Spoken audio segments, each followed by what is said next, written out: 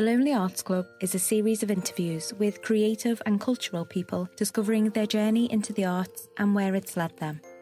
This week we're launching Series 3, and to kick off, Martin McQuillan is joined by Colin McKeown. Colin is a TV producer and founder of Liverpool-based company LA Productions. After being told by his mum that a career in Butlins wasn't for him, we hear how Colin's journey in TV took him around the world before being called back to Liverpool. Colin, welcome to the Lonely Arts Club. Thanks, glad to be here. Sounds like some blind dating for old farts. Well, if you listen to some of the people we've had in the podcast, it's not a million miles off. Yeah, I listened to Willie Russell's stuff all day. Tick the box. Let's begin, as we like to do on the podcast, and find out about you. Tell us about where you grew up. Well, it's easy, really. I grew up in Huyton, two dogs fighting, one's a black and one's a white. Secondary modern school was St. Aloysius. Remarkably enough, the same school that Alan Bleasdale went to. But I think he's older than me. But yes, Huyton has had a big influence in my life. And very, very recently, the last thing I ever did, not quite the last thing, because we've just finished shooting Moving On, series of 5. But prior to that, we did Anthony, and it's Anthony Walker, who of course was a Huytonian lad and died in Huyton. So Huyton has been an inspiration and a focus on my life ever since I was born, really. Tell us about your parents. What did they do? Yeah, my dad was General Secretary of the Transport and General Workers Union. He worked at a Lister Drive power station. He was a union activist, borderline communist, I think, really, in a way. He certainly had lovely philosophical views, but most kids are put to bed with stories of fairy tales, aren't they, really? You know, the Three Bears and Goldilocks and things like that. We were put to bed with stories of Scarface Nelson and Babyface Moran and all New York, because like a lot of people, my dad managed to get on one of the ships as a stowaway, really, and went to Ellis Island illegally, went to the States and was a busboy and used to recall his tales. Whether any of them were true, I don't know, but they were great stories.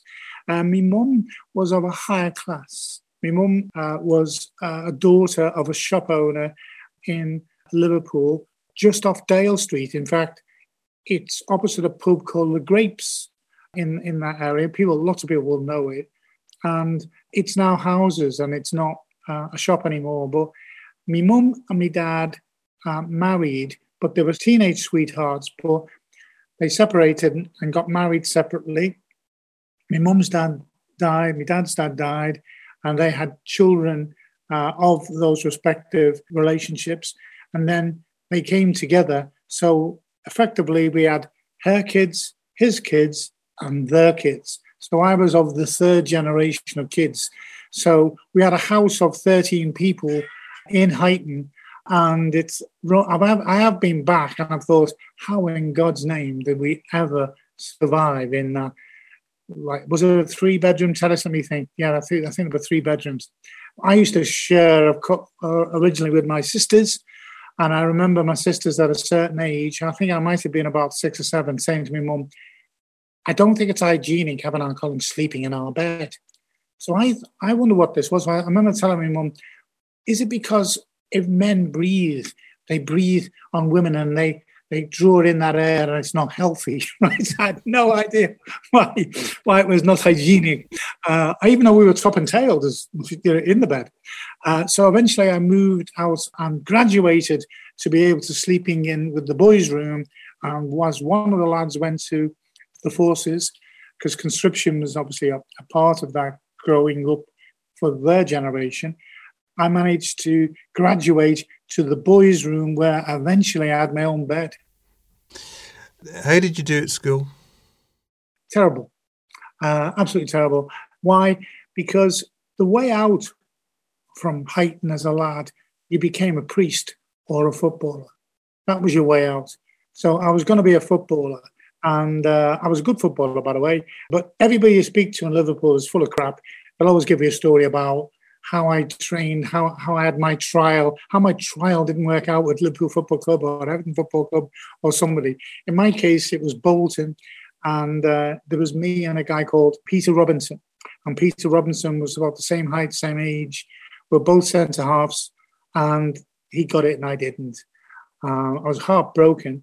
Although my sisters were very religious, I couldn't see me taking the priest's path. So I remember my mum giving me one of those wonderful Scouse mums ultimatums. She said, son, do you want to go to Butlins with your mates? And this was the turning point in my life, by the way. Do you want to go to Butlins with your mates, be a waiter, earn lots of ready cash, but it gets all absorbed by the girls they meet and go down that route? Or do you want to go to Riversdale Tech and become a radio officer like your half-brother Donny? So I said, okay, Mum, I have thought about it, and Butlins is for me. And she said, well, it's not. It's Riversdale Tech. And I said, I thought I had a choice. She said, no, you don't. So I went to Riversdale Tech. I wanted to be a radio officer, and I thought I'd come home from sea with, like my brother did, with gold braid on his arm and a blonde on each arm as well. I thought, yeah, I can manage that. And they said to me, well, the course you're going on is going to be radio and TV and not telecommunications, marine telecommunications. But don't worry, we'll move you across at the right time so you can become a radio officer. But for now, it's got to be radio and telly. So my half-brother Larry was an aerial contractor. And he said, I can get you an apprenticeship with Radio Rentals, by the way, in St. Helens. Because I noticed Willie Russell went on about Rain Hill and all that, so we can just, St. Helens comes around to absorb you, So I said, okay, yeah, all right then. Well, I'll do that. I'll start off there because I'm going to be a radio officer, so that's fine. So you can see the distance and the years going on. And I was graduating. So education started to mean something positively to me. So I could do my City and Guilds. So I became a TV engineer status very, very young. And I kept on at Riversdale. So I wanted to do telecommunications to make that changeover at some point to be gold braid, blonde on each arm. Anyway, that was my aspirations. I was heading for that aspiration. And then I learned to drive. I had good money, and I was doing well, actually, because I was an engineer. And by the way, I'm the only producer alive that I know that can actually fix your telly as well as put programs on the front of it. There you go. Just a little byproduct. So as we are going along the journey of now a fully fledged engineer at Radio Rentals, still waiting to get my fully fledged marine radio badges and stuff, they said to me at Riversdale, there are some places at Granada Studios for trainees. Why don't you try for that? I was convinced in the end because they actually said they would pay our railway fee, which is unheard of then, to go to Manchester to be interviewed by them. So I went to Manchester, to Granada Studios, at the tender age of 19, I think. And they said, right, we understand what your interests are. We understand what you have. And although it's a little bit lower than the other ones, we'll offer you a job. And they offered me this job as a production trainee, which is sort of a 5-year traineeship, a bit like an apprenticeship, really. Wholly unknown. And in this industry now, you'd never got any form of the training we got. I was trained in every single department at Granada Studios. So, I go in on my first day, I'm running upstairs in Granada Studios, and I bump into this woman and I say, I'm really sorry, love, and I'm looking for a videotape department to put me in there. And she says, who are you, son? And I said, well, I'm a trainee. And I said, sorry, it's my first day. First day, is it? I'll look after you. And it was Violet Carson who played Ian Sharple. So I only realised that after I passed her. I thought, I better tell my mum I bumped into Ian Sharple. So that was my first day. And I was subsequently trained by Granada Studios for 5 years in every single department, which was props. I even remember going home to say to my mum, I'm in makeup this week. She said, makeup? For God's sake, son. I said, no, it's you have to know knowledge of light, colours, so forth. It's something you need to do as an engineer as well. So eventually I went on outside broadcast, and met Bill Shankly for the first time. So being a Scouser, I went straight up to him and said, I'm a big red. I'm with Granada Studios, who employs 2,000 people, Bill. I'm the only Scouser. And he went, hey, son, come with me. And he took me all around Anfield, the trophy room, with a little teapot, because he was a teetotaler. And he said, do you come often? I said, well, I think I'm coming on a module every time. He said, well, come and say hello every time you come. And I did. And I got to know him well. I got to know his wife, Nessie. And for a fan to be confronted by their idol and have conversations with him, it was just incredible. And all my mates knew that I was working for television, so they were all in the cop. And I used to go to the gantry and look down, and they would shout, Colin's on the telly, Colin's on the telly, Colin's on... that was like 20,000 people, singing now. None of them knew who I was. I had a group of fans who were very vocal in one corner. So during that 5 years at Granada, were you still living in the bed in the boys' room in Huyton? No, I graduated slowly to have my own room. I had my own room at a telly. That was a social lift, to say the least. And of course, I was on good money at Granada, because even as a trainee, my brother's, the one who was the aerial contractor, he said to me, yeah, being a trainee is all right, son, but you're never going to get anywhere doing that. And how much are they paying you? So I showed him what I was. I was on more than he was. It was a fabulous amount of money, because we were just so highly paid, really. So very quickly, I got a house in Penketh in Warrington. So I'd moved out the boys' room and I graduated, and I was a house owner, my God. Very early on, about 21. And got married very early on, about 19, 20, I got married, and had a child at 21. So I was new job, new house, new frontiers, and a new baby. One of the most significant times was I'd only been there about 18 months, and they give you a job as trainee on various shows. And I was on Coronation Street as a trainee. And as a trainee, you got a credit. And I remember saying to my Mum, you watch Coronation Street religiously. Well, I actually get a credit. She said, what do you mean? I said, well, my name goes up on...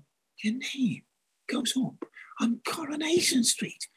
He told the world, told everybody, every neighbour, every relative, everybody, to the extent that they all crowded around the house. And when the episode went on the air, they all applauded. It's where I'd won the European Cup, And I became that lad who lived in that house one time, who's been on Coronation Street, which I hadn't. But so about a year later, I'm in BTR doing a bit of editing and sort of as an assistant editor. And Laurence Olivier comes into the room. Now I've been doing a show, putting together a show called World at War. And he did voiceover for World at War. And as he come in, it was just so flukily. I'd just finished the show and I'd transmitted it. And I said to him, you're Laurence Olivier, aren't you? I've just transmitted your World at War. You had the voiceover. Did you get paid for that? He said, I only get paid for it, son, on transmission. I said, well, I've just transmitted it. Have you? Have you got a phone? So I had a phone right by the machine. So he rings his agent and asks for his money, basically. And his agent said, you only get it when you transmit it. He said, this gentleman next to me is just transmitting a bloody thing, So I speak to him. So I had to speak to his agent. He said, yeah, I have. I can verify. So the money was on his way to him. So he said to me, why don't you come and work with me, young man? And I said, well, no offense, you're only an actor, aren't you? So he said, well, I'm actually producing this. And it was a series of Laurence Olivier Presents. On this one, it was Cat on a Hot Tin Roof with Robert Wagner, Natalie Wood, and he was playing Big Daddy Olivier in it, and he was producing it as well. So I was in BTR, and fundamentally, I was assisting on that show. And I remember I'm at the back. They told me to sit, observe, and say nothing. So I sat at the back of the edit, saying nothing. And in front of me, they were trying to get a snapshot of Natalie Wood as she turned left, but they didn't have one. And there was a big debate, and Olivier was involved in the debate, and they all stopped the edit because of it. And I put my hand up and said, excuse me. And they all looked round, and I could see I was beamed, glassy-eyed by the editor, thinking, who told that guy to say anything? And I said, you have got that shot. I said before the board went in, Natalie would turn like that because somebody shouted that, and you could use that turn, but because the board goes out in a second and then it comes back in again. So nobody said anything which felt like for an age. And Olivia says, let's try that then. So they went back, found the moment, used the take, and nobody said thank you. But Olivia looked and nodded to me, and I was made up, absolutely made up. So I went home to my mum and said, Mum, as Olivia said to me, well done. And I told her the whole instance of what had happened with Natalie Wood and so forth. And she says, you're still working on Coronation Street, though, son, aren't you? I said, yes, Mum, that's only on a Wednesday. She said, well, that's fine, and that's fine, no problem at all. So it was great. Those times were wonderful, really, because engineers looked after the equipment on editing. So they were effectively editors. So already I'd started a crossover from engineering to production. And having learned all the various departments, including film editing, sound dubbing, sound recording, video recording, just everything really in a way. It was a fabulous process. And, over that 5 years, you think that will never happen again. And to this day, it's never happened again. And I've never had a scheme like that, never will have a scheme like that. And so I didn't understand it was a precursor for me to eventually becoming a producer. But during that time at Granada, eventually, the unions, which were enormous at that time, the ACTT, which is the Technicians Union, were so strong that they could stop shows, stop anything, really. But Maggie Thatcher, of course, had got them in her sights, and they had reacted by banning all new technology. So the industry went through a very strange period where they'd banned new technology and things were sluggish. And we as technicians were being offered various jaunts overseas. And I was offered by the Ministry of Information an opportunity to go training in the Middle East for a year at a salary which was 14 times my own tax-free, which was a huge amount of money, probably more money than the Prime Minister was on. Quite a lot of the lads were attracted by it. I didn't. I had a young child and I thought, I don't want to do this. But the industry seemed to be stagnating, really. So I thought, oh, I'll give it a go. Let's just do 1 year. I'll just give 1 year. And in 1 year, with that amount of money, we could buy our house for a start. So we get a leg up. So there was various placements. And the one that they gave me was, I'll never forget it, by the way, in a town called Bereda. So it's a sort of place that Clint Eastwood would be the mayor of, in the outback somewhere, And it was in the province of Qasim. You must have a look at it sometime. So Bereda, Qasim, Saudi Arabia. Nobody's ever heard of it, I'm sure. I was going out to be chief engineer of a station, and the station had a transmitter. It had a studio. You made the programs in the studio, along with telecine, so you could put those out. And you had videotape, you could put those out. So you made programs, you had recorded programs, and just like a mini version of Granada, you were it, you were God, basically. So I remember flying out from Riyadh to this place called Qasim. And my mum had packed lots of different things in, like a tin box, which looked the size of a coffin, to be honest with you, all kinds of things in it. And as we landed, they made me open the tin box, and right on the very top, she'd put shreddies, as only mothers could. Couldn't believe shreddies, something, Jesus. So they asked me what the shreddies were, and I said, well, the shreddies, they're the cereal, the malt cereal that you eat. Great kerfuffle about them, various matawers and religious leaders and various members of the military were brought out to inspect these malt sweets. So, I couldn't quite understand what the problem was, why they should find them so threatening. And of course, if you ever look at them, they actually look like microphones, don't they? And I got the gist from a translator that they thought there were listening devices. So I tried to explain that it was a cereal, So I picked one up in the end, put it on the end of my tongue, and bit it. They all reacted to it and realised it wasn't a bomb or a microphone or anything. and allowed me to carry on. So I went into the TV station in Qasim in Bureda, met this very rotund American from New York who was just one-liners, really. He met me at the airport and said, what have you got that suit on for? Because God knows why, but I had a suit on. Can you imagine flying into Saudi with a bloody suit on? So I just said, oh, well, just thought I'd put a suit on, to make a good impression.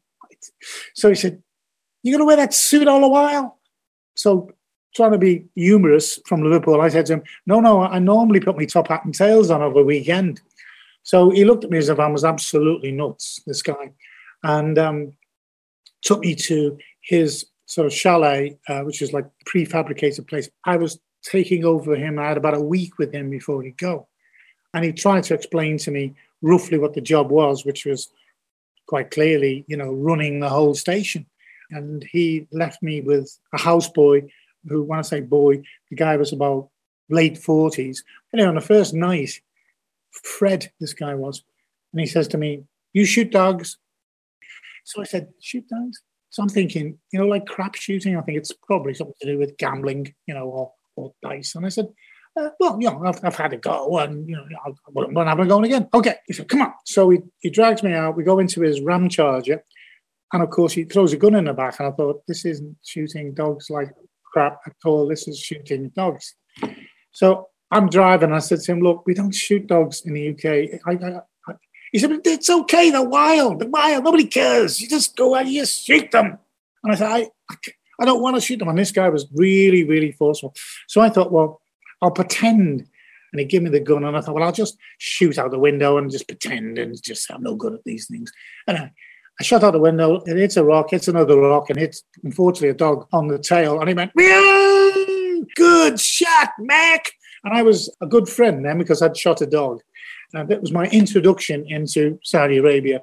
And then he went, thank God, and I started to slowly build my career in Saudi Arabia by training the Arabs with cameras, small cameras, because we had said to them, ENG, electronic news gathering, is taking place in various places in Europe, not in the UK, because remember I'd said they'd stop new technology.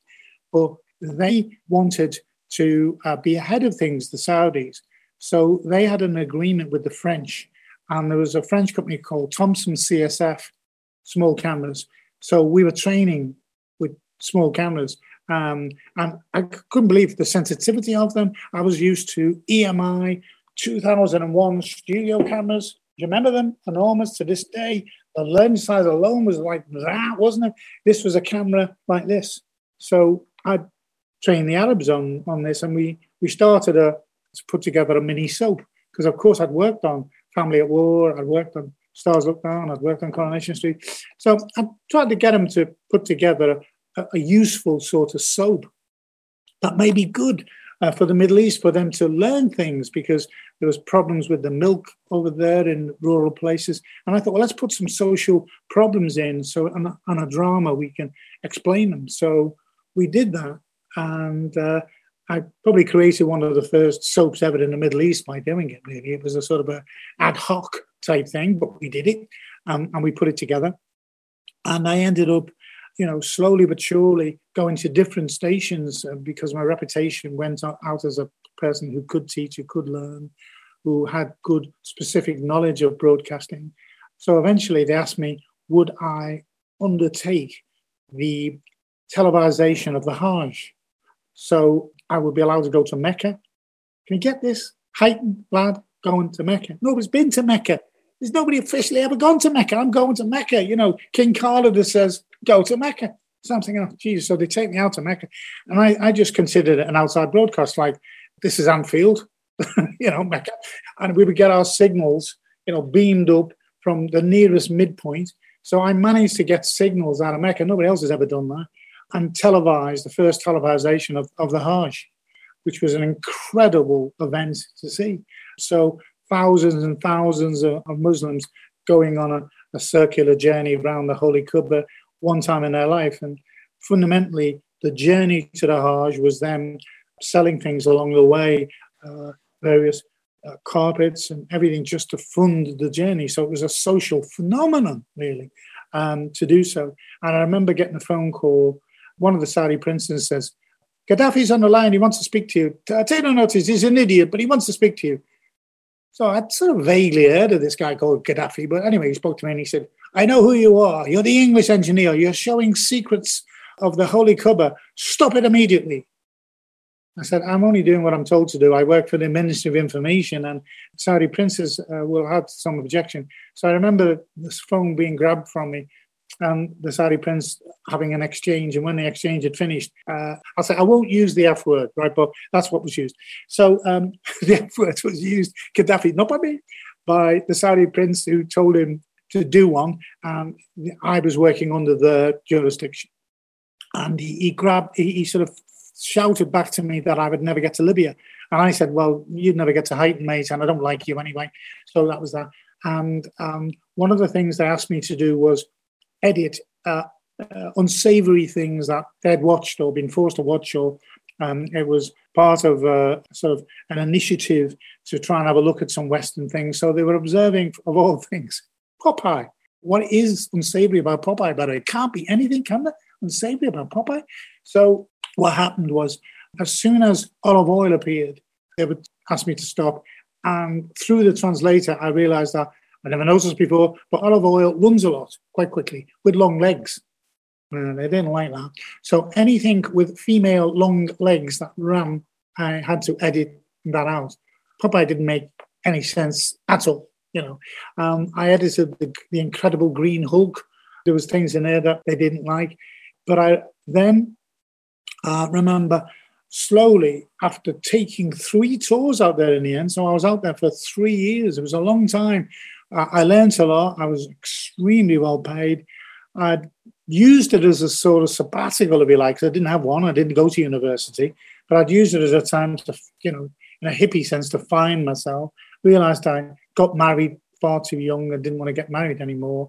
I loved my little daughter, but I just thought I was in the wrong situation. So when I left the Middle East, that was another chapter in my life. So I decided I'd come back to the UK, get the nearest job I could from landing at Heathrow, be fair and honest with my wife, give her the money to buy a house, look after my daughter, make arrangements to see my daughter as many times, but just start a new life.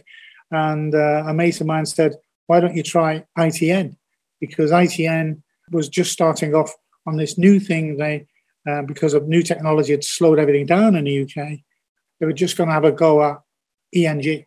So they were going to start at ENG, and I was the ideal person to take it on because I'm the only person who knew anything about it, because I'd been shooting with small cameras in the Middle East.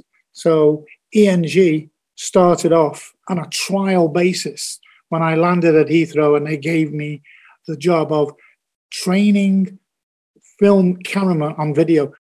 So they told me that the 16mm medium was used on news, and people would go out with a Bolex or various camera of similar nature with magazines on the back, and they would go to various places. They were very good at it, by the way, and don't get me wrong, I could see why they were residents of using new technology, because it worked for them. They had very fast, quick turnover of developments, and also they would stand really very close with beautiful lenses near a news event, and a guy would be behind me, take a magazine out, put another one in, they would take off, get that developed, and it was quite fast, to be honest with you, so news could be developed quite fast.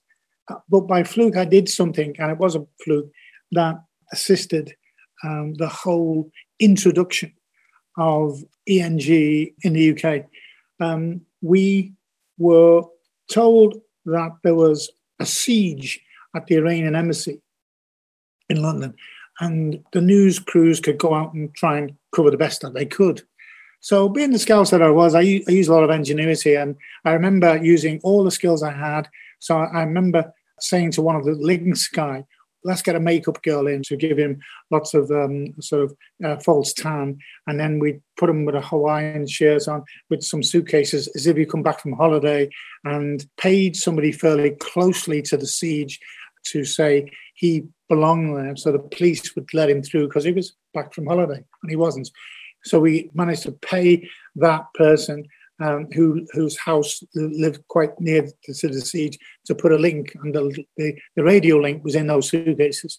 So we then created a link from the bedroom to where we are in the outside broadcast wagon, and we would take it in turns, the team that was out there, to record back on anything that was happening around the Iranian embassy, anything around the rooftops or wherever it may be. I remember quite late on, and the lads were in the pub, and I think it was my shift, and one of the cameras was just looking over the rooftops. I seen a guy in a balaclava, so I'm shouting to the guys, get back from the pub. There's a guy with a balaclava, something's going to go down here. And they said, we'll be with you. So they ran back from the pub, and as I ran back from the pub, I phoned Network and said to the Network, you should take this and take it live because something's going down now. And they said, are you sure? And I said, look at the picture. So I showed one of the guys the pictures. He said, yeah, great. Let's put it out. So they went, bam, put it out to Network. And 30 seconds later, the most iconic shot of British television was, bam, outside of the ice semi-stage. How about that? Not bad for a Scouser, right? So, and I did the royal wedding. I remember just before I moved from ITN, after 2 years, by the way, I was approached by Phil Redmond, who was from Huyton, and said he was going to go back to Liverpool to create a soap in houses. Was I interested in helping him? And he knew of my work, and he knew that I'd done an awful lot with small cameras and situations. And he wanted to put back some creativity to Liverpool because it was defunct of any real proper representation on TV. And he had an idea of creating a big broadcast van in the centre of a close and filming the close. And I said I didn't think that would work. And if I were him, I'd consider right away wiring all the houses so they could all be interconnected, and that we could have one of the houses as a technical block. And he said, well, if I took one of the houses out, I'd be one less resident. And I said, well, I think you should make that compromise. So we debated on all this, and I had to think about, did I want to leave London anyway and then come back to Liverpool? And of course, I did want to go back to Liverpool. I remember having, just before I left ITN, one of the last things I did was I had to phone up the Vatican to find out the Pope's height so I could put in the Pope mobile an angled small ENG camera to get a shot of the Pope as he was travelling around England and Liverpool as well. That was one of the things he was going with, which is fascinating. So I did that and then made the transition to start on Brookside. And, it was November the 2nd, 1982. Phil had done Grange Hill, but he had no knowledge of television whatsoever. I was, well versed in it. I had to persuade Jeremy Isaacs that this company was worth backing. He liked Phil, but didn't think he had the expertise to carry it further. And I said, well, I do. And I said that I would be coming home to my own city, and nothing would please me more than to be able to instill a new brand. And we used a Sony 330p camera, never been used before. In fact, there was no such thing as a video lighting cameraman. Lighting cameramen were film people.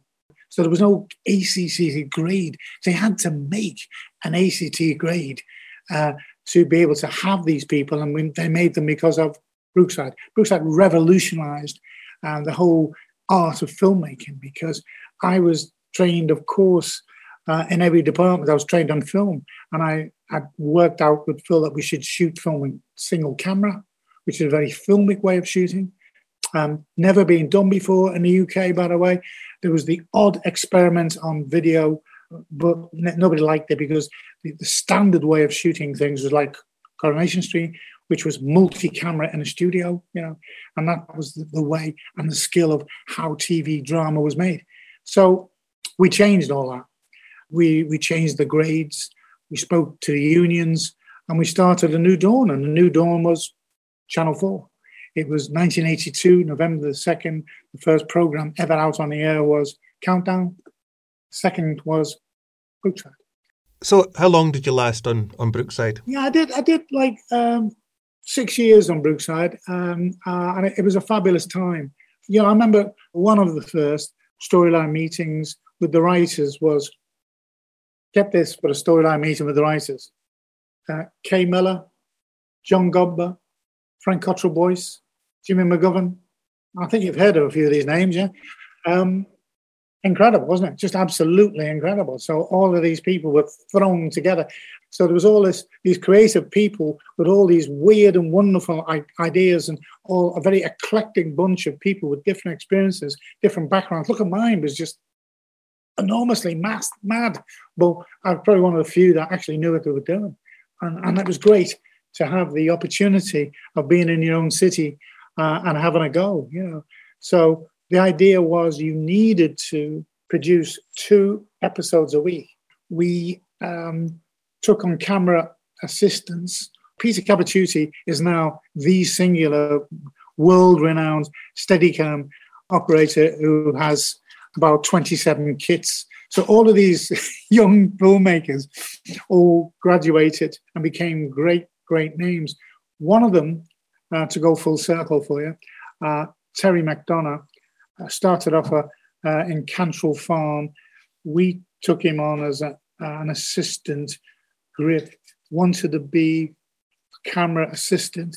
Terry McDonough eventually went on to Crack the States and rang me about a decade ago and said, Colin, I've Cracked the States as a show I've just done, and I think you should have a look at it. And I said, what's it about, son? He said, it's drug related. And I went, oh God, can you do something that is not like putting the city down in some way? Because they'll just say, you know, local scouts has cracked the state and it's drug related. I said, anyway, what's the show called? Breaking Bad. Right, how about that? Not bad, really. So, and Terry McDonough, by the way, to go full circle, was the lad who just directed Anthony for us, which is one high praise indeed by lots of different people, written by Jimmy McGovern, and produced by myself, and directed by Terry McDonough, ex-Brookside trainee.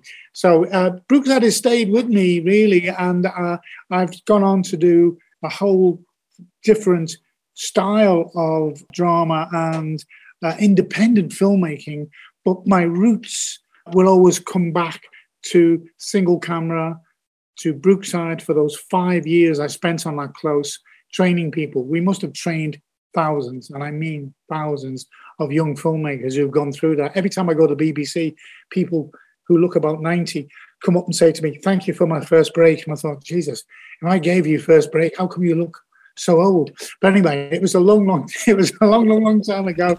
It was great to have to give those people those opportunities. I'm still giving those people opportunities via my own company, LA Productions, which is based in sunny Kirkdale.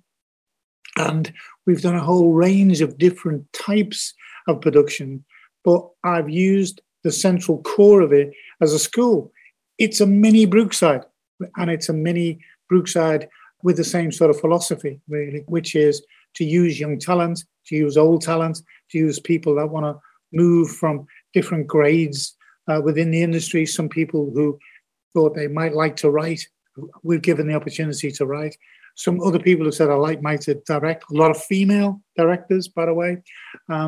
A lot of diversity before it became popular, really, in a way, is something that we did anyway, and we wanted to do, and we've carried on doing it, which I'm proud of.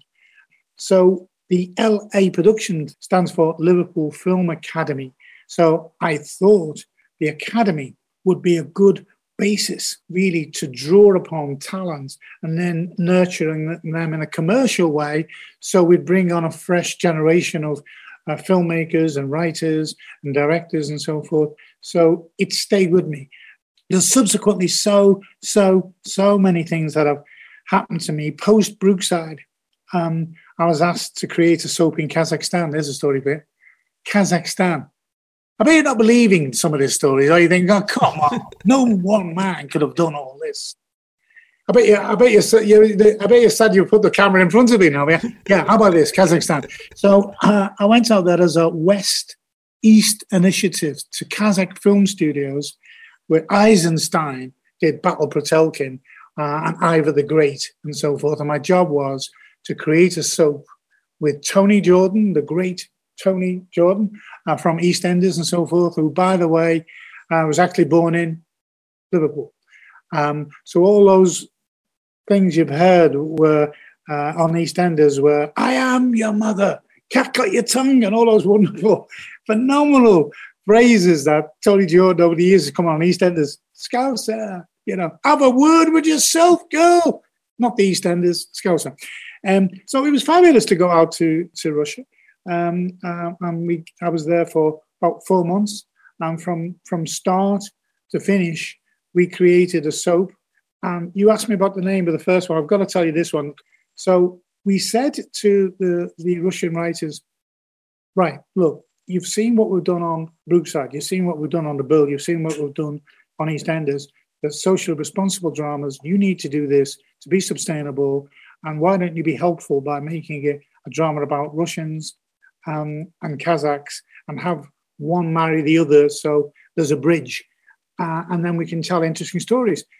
They liked it, but he kept saying to me, Mr. Colin, where are the storytellers? Where are the werewolves? So I said, what werewolves?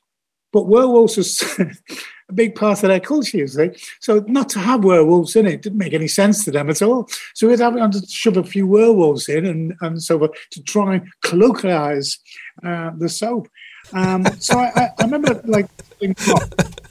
and saying to them, have you got no bloody stories that are rooted in reality that people will find interesting? So there's a gap, and the guy puts his hand up and says, okay, how about this story that quite a lot of us have to go foraging for work and for food, and some of us have been to Chernobyl many times and found lots of items that we could sell, and we bring them home and we sell them, but we end up with lots of radioactivity on these things, and we end up poisoning some of our families that we're here to protect, and some of them die. Is that a good story? I said, well, it's the most incredible thing I've ever heard of in my life. And they said, well, it's true. And this is years and years and years and years before the series Chernobyl came on the air, by the way, which highlighted some of these things that went on. So the Kazakhstan period was a phenomenal period in my life. Really interesting. Getting back to your question about names. In the end, we say, okay, you've done it. You've created your first week. I'm going to leave next week. What are you going to call it? So they all go into a huddle and come out with a name. It sounded great. It sounded like a great name. I can forget the actual name in Russian, but it sounded good. And I said to them, what does it translate as? And they said, oh, it translates as crossroads. So I said, I'm going to go home and say I've spent all this time in the middle, in Kazakhstan, creating something, and it's called bloody Crossroads. I said, call it something else, anything. Anyway, they didn't, and it was still called Crossroads. And I remember checking on it. I don't think it exists today, but I know it ran for at least 10 years. And I came back, and this time I went to London for about 3 years and created a company called the North-South Partnership. I'd met a guy at Brookside who was a Southerner, and I said, well, why don't we take some of the skills we've learned and try improve the quality of drama? So one of the first, in fact, it was the first, I think, drama we trundled around with by fluke. It had come to us because Peter Ansorge, who was director of Channel 4, said to me, do you know any black writers, Colin? And I'm with Frank Cottrell-Boyce at the time. We're trying to sell a story. And Frank says, what about Trix Worrell? Because Trix Worrell did Desmond's. It was about a comedy, a black comedy about set in hairdressers. And he said, no, that's a comedy. No, we're looking for a black writer to write drama and maybe do the first ever black drama series for Channel 4. So Frank said, I can do that. And I said, well, you? And he said, well, I studied in Oxford. It wasn't the dreamy spires of Morse. It was the bedsit land. I know the black community really well, and I think I could do it. So rather remarkably, they gave us the opportunity of creating and producing the first ever black drama for Channel 4, which was called The Real Eddie English. It was Frank Windsor, who's ex-Z-Cars, who I always wanted to work with, and it became the lead. And I remember a lot of the black cast saying, the problem with this drama, Colin, I don't know who's black and who's white in it.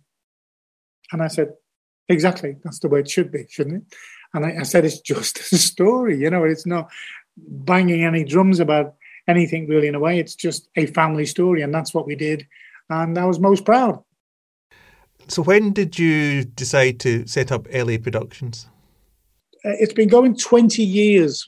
It was a time of my life, post that 3 years I did in London. I decided, as you do, you get this call, the inner call to say, go home, young man. I wasn't a young man, but I wanted to go home anyway. And I thought, yeah, why not go home? So Liverpool, although Brooks had spawned an awful lot of creativity and an awful lot of local filmmaking had happened, but it hadn't adhered that much. And it did need more of a stable base, and it needed people to commit to it, really. So I decided that I would make my last move from all the journeys that I'd had in the Middle East and Russia and London and so forth, and come home and see if I could build the film community of Liverpool up. And of course, I reached out to various people to help. Jimmy McGovern was one.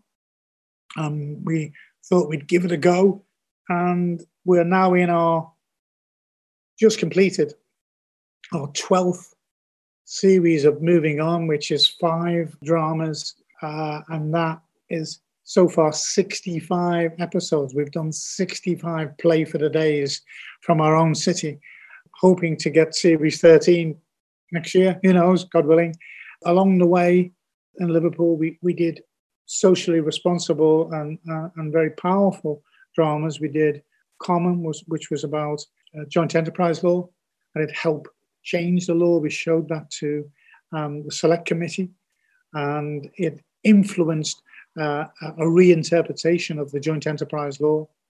And we did a film about the Iraqi war with Reg Keys, called Reg, and that helped people reevaluate the whole Iraqi war situation and so forth, and brought to boot a lot of people like Tony Blair into question for the decisions they'd made. Jimmy always wanted to do something about priests because he'd done a film about priests that started off as a 12-parter, then became a 10-parter, then a 6-parter. It never got made, and in the end, he managed to get a 90-minute film called Priest, but he always wanted to revisit that and do something more about it. So as we were back in Liverpool, and not that long ago, we thought we'd do a series called Broken with Sean Bean about a Catholic priest, and that's one of the things we're most proud of, and it won a BAFTA for Sean Bean, which was great. Being a Hytonian, I always wanted to do the Anthony Walker story, but really felt it had to come from his mum, G. Walker, to want to do it. And during the shooting of Broken, we asked G. Walker to help us with one of the characters, who was a female black writer who was taking the role of a black mum with a son that was tragically killed. So we introduced her to G. Walker, and after it, G said, you know what, Colin, I'm ready to tell my story. So Jimmy worked on that for about 18 months, and that was the last but one thing we've made. The very last thing we've made is Moving On, and it basically follows in the portfolio of challenging dramas we've done. Last season, we did a story which was about a blind woman who regains their sight, wrote by a blind girl in Braille. This time round, we did one about a deaf girl whom is losing her hearing and losing her husband because of it, and to test family life because of an affliction. I think it's a fabulous, fabulous episode. We're still in the process of fine-cutting that. and hopefully that they'll push it out quicker, because a lot of rubbish telly on the moment. And I think what we've just achieved during COVID times is phenomenal. We've done 5 wonderful dramas right up to the moment, and I hope they'll put them out very, very, very shortly. We will deliver them in about 6 weeks from sunny Kirkdale. Kirkdale has been my last leg of my journey, if you like. I've been here 20 years. I hope to be here as long as God will have me, and carry on doing what I'm doing, which is giving young filmmakers opportunities, giving people who want to try things out in industry more chance to make those first steps. So it's probably not a bad time to say that's me so far.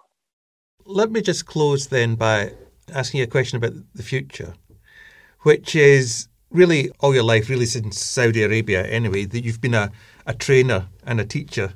You're literally sitting in an old school building there in Kirkdale in the headmaster's office. What advice would you have for young filmmakers then now, people who are going out into the sort of workplace, graduating, leaving school, a time of great uncertainty, really, but who are interested in becoming filmmakers, working in the media? Well, I suppose there's thousands of anecdotes, old farts like me can say. And it all sounds smug, because you've done it, you've achieved your bit. So it's all right to pass on, glib sentences to people and say, why don't you try this? I know how hard it is. I was one of 2,000 people at Garda Studios who was discriminated against, who were made fun of because of my Scouse accent. When I would tell a cine and I was putting films out to the network, I would say, roll film, and they'd go, wah! And they'd laugh and scorn at me and so forth. So I know how difficult it is. My advice would be to those people is that if you want to achieve anything in life, this is a terrible analogy, but I'll give you it anyway, which is you've got a car that won't start and you know nothing about cars. So how in God's name are you going to get that car started, right? This is metaphoric, right? Well, why don't you pick the bonnet up and stick your nose in and have a good look round and at least show some bloody initiative that you would like to get this going if you could. Somebody will come along and say, you got a problem there, son? And you can say, yeah, I don't know anything about cars. Okay, let's have a go. And that person will help you. So I would say, show some initiative. Don't expect things to come to you. They won't come to you. Say to people, I've got an inkling. I may be good at this. It's not that difficult to find some way in, but you need to persevere with it. You need to believe in yourself. If you've got any form of inkling whatsoever that you feel it's an itch that needs to be scratched, then go with that.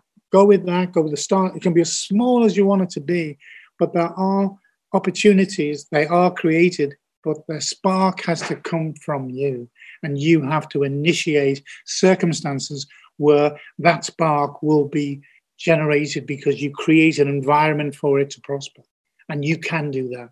So that would be my message. Colin, thank you for joining us in the Lonely Arts Club. It's been an absolute pleasure. Thank you. One day I'll give you the full story, right? This podcast is brought to you by the Institute for Creative Enterprise at Edgehill University, making connections through culture. I'm editor and producer Ros Power, with audio production by Sam August of Onomatopoeia Studios in Liverpool. For further details on the work of the Institute for Creative Enterprise and courses at Edgehill University, visit www.edgehill.ac.uk/ICE.